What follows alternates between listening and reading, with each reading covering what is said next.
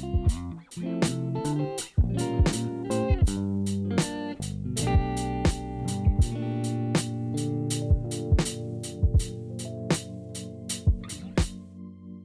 everyone and welcome back to Behind the Desk, the podcast where I talk about my time working in a recording studio.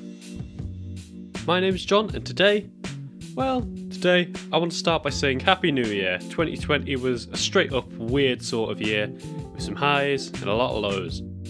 But it's over and it can only go up from here, I hope anyway. So, well done for making it this far and I hope you have a much better 2021. And because it's the new year, I thought now would be a good time to change this podcast a little bit, try and put a little bit more time and effort into it, plan it out a bit more going forwards, almost not like a full-on reset, but just tweak it a little bit to make it better to listen to and hopefully more enjoyable and useful for you to listen to as well. So today I'm going to explain who I am, what I want this podcast to be about, and just take some time to reflect on what's already happened in placement and what might happen in the future. If you have any questions for me about this podcast, recording studio, or anything music tech related, then message me at Wellesley Media on Facebook and Instagram. I'll try and answer any questions you might have. So let's get into this episode, shall we? And the first thing I should probably say is who the hell I am, because at the moment you're just listening to a random guy on the internet. So, like I mentioned earlier, my name is John and I'm a music tech student. I go to the University of Huddersfield in England and learn about music tech stuff. And this topic is pretty broad, which I like, and this course is pretty broad because I've had a chance to learn a lot about different things, from radio production to implementing music and sound effects into games, as well as some basic electronics and building a preamplifier, which didn't work, but I know the theory behind it. But a lot of the course focuses on learning and understanding recording, mixing and mastering music, which is cool because it's not your typical office job, it's something very practical that requires a good ear and a lot of knowledge. But like all things, the best way to learn something is by doing it. And on my course in particular, I have a chance in my third year to work for a company in the music industry and put my skills to the test and learn a bit more. I'm basically saying I do work experience. And before all the corona stuff really shook the world up, I got a job in a recording studio in Newcastle called Loft Music Studios. And I was pretty lucky in some ways because this meant that I could gain some experience in an actual recording studio. And I wasn't being screwed over with online learning at university. So from about July, I've been working at Loft as a sound engineer. Now, this includes recording all sorts of instruments, helping create albums, mixing and editing recordings, and even some mastering as well. But I really don't know enough about mastering to call myself an expert or even know what I'm talking about, so I probably won't talk about it too much on this podcast. But like I said, I'm a student, not some sound engineering guru. But what does all of this have to do with this podcast? Well, about a month into my work experience, or placement if I use the technical term, is I thought it'd be cool to share what I learned with you guys at home. Because I personally had a lot of questions before coming into the studio and I didn't know what to expect. But I haven't worked at Loft for like 5 months now. I know what to expect from working in a recording studio if I move on into another one later in life. And I just thought it'd be cool to share that experience with some other people who are maybe in a similar situation, where you're a student just about to go on to placement, or maybe you're just starting in the industry and just want to know what it's like, or maybe you just like podcasts and like listening to people ramble on. Who knows? But what I do know is that this podcast is made for you to enjoy and hopefully learn something new. That's my intention with it anyway. Might not come across perfectly all the time, but I'll do my best for you. So, now you know who I am and what this podcast is all about, music tech, and working in a recording studio. In future episodes, I'll try and dive deep into certain areas of my working life, from the setup of a normal vocal recording to the equipment and the plugins we tend to use. But for the rest of this episode in particular, I kind of want to look back and see how far I've come from the start. I'm personally somebody who likes to self-reflect a lot, and this seemed to be the perfect place to do it and look at my uni/work situation. And so far, I've got to admit, I've really enjoyed my placement working for Loft. Yes, there's been some good things and bad things, but for the most part, it's been really good. Like, the bosses are really nice people, and the other intern is also really easy to work with as well. Again, not always perfect, but it's a nice environment to work for. I've had jobs in the past where I feel like I can't openly speak up, or say if something's not quite right, or I'm just having a little bit of trouble with something. And so I've kept my mouth shut in those situations, but not at Loft.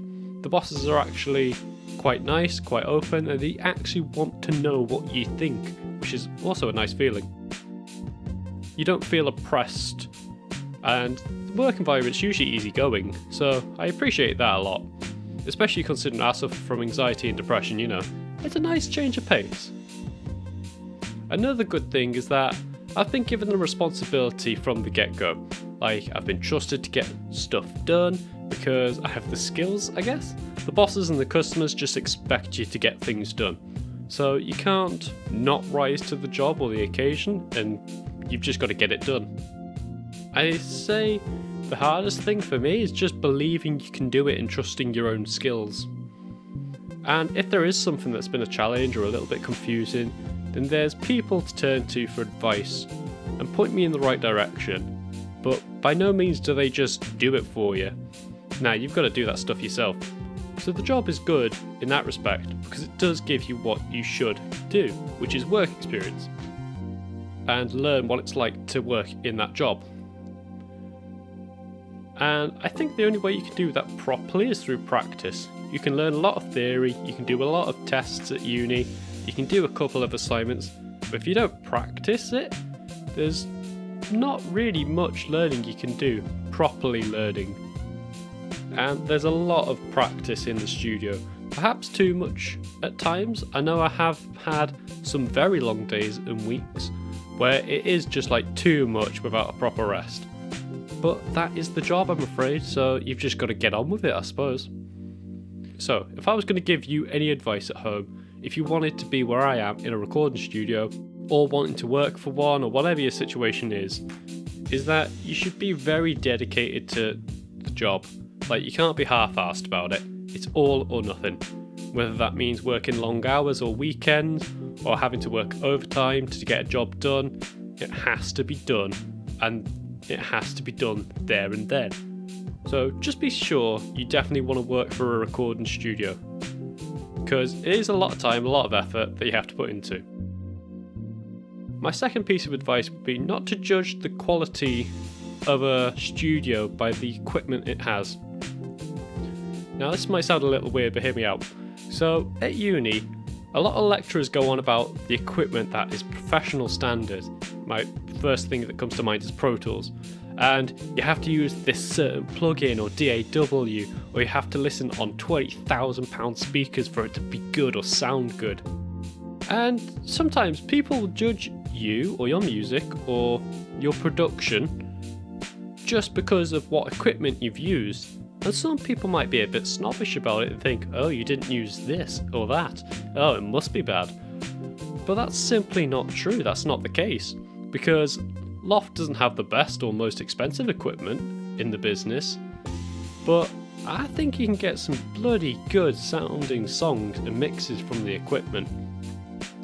So just don't be too judgy about a studio's ability to do a good job just because they don't have the plugin that the lecturers told you would be amazing, because it's just certainly not true. And it's also a bit snobbish if you just slander somebody's work based on the tools they have.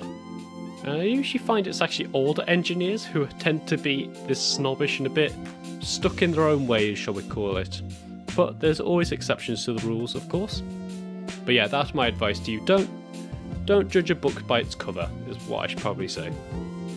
Now, one question I always like to ask people or other studio engineers when I get to meet them is, what is their weirdest recording session? Because some sessions and some clients are memorable and out of the ordinary.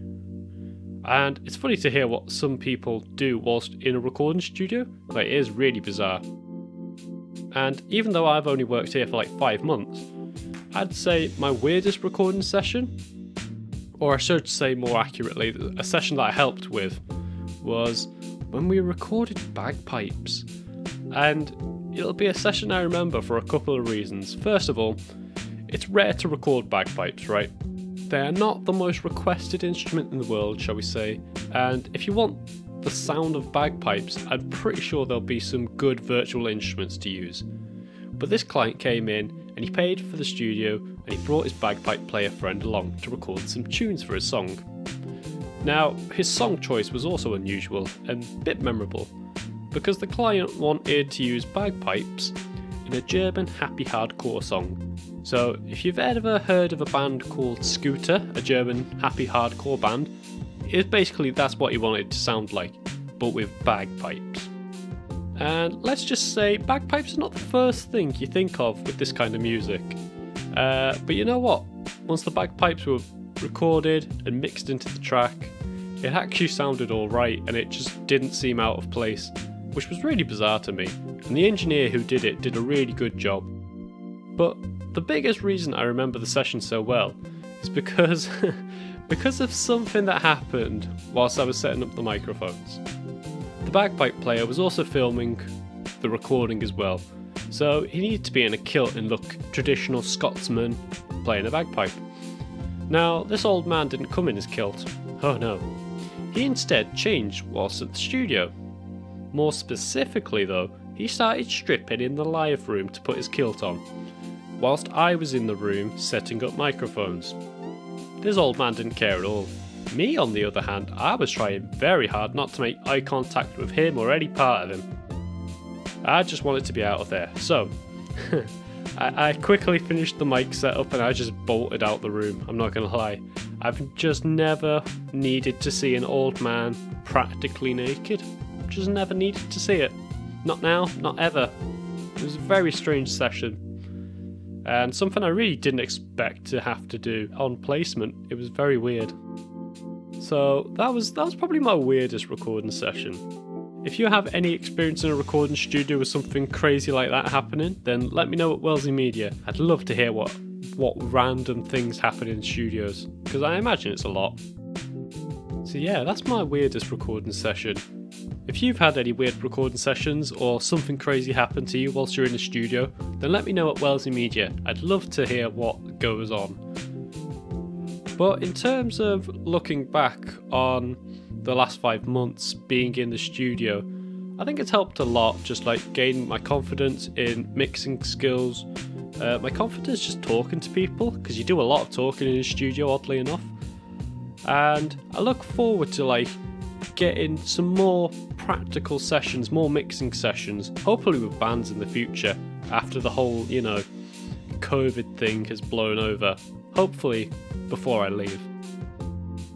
But anyway, I think that does it for today's episode. Like I said earlier, I want to share my time in the studio with you lot at home. So, if you've got any ideas on what you want me to talk about on these podcasts, then give us a shout. All that's left to say is thank you for listening to this podcast. I hope you've enjoyed it, and I hope you have a good 2021 as well. I've been John, and I'll catch you all in the next one.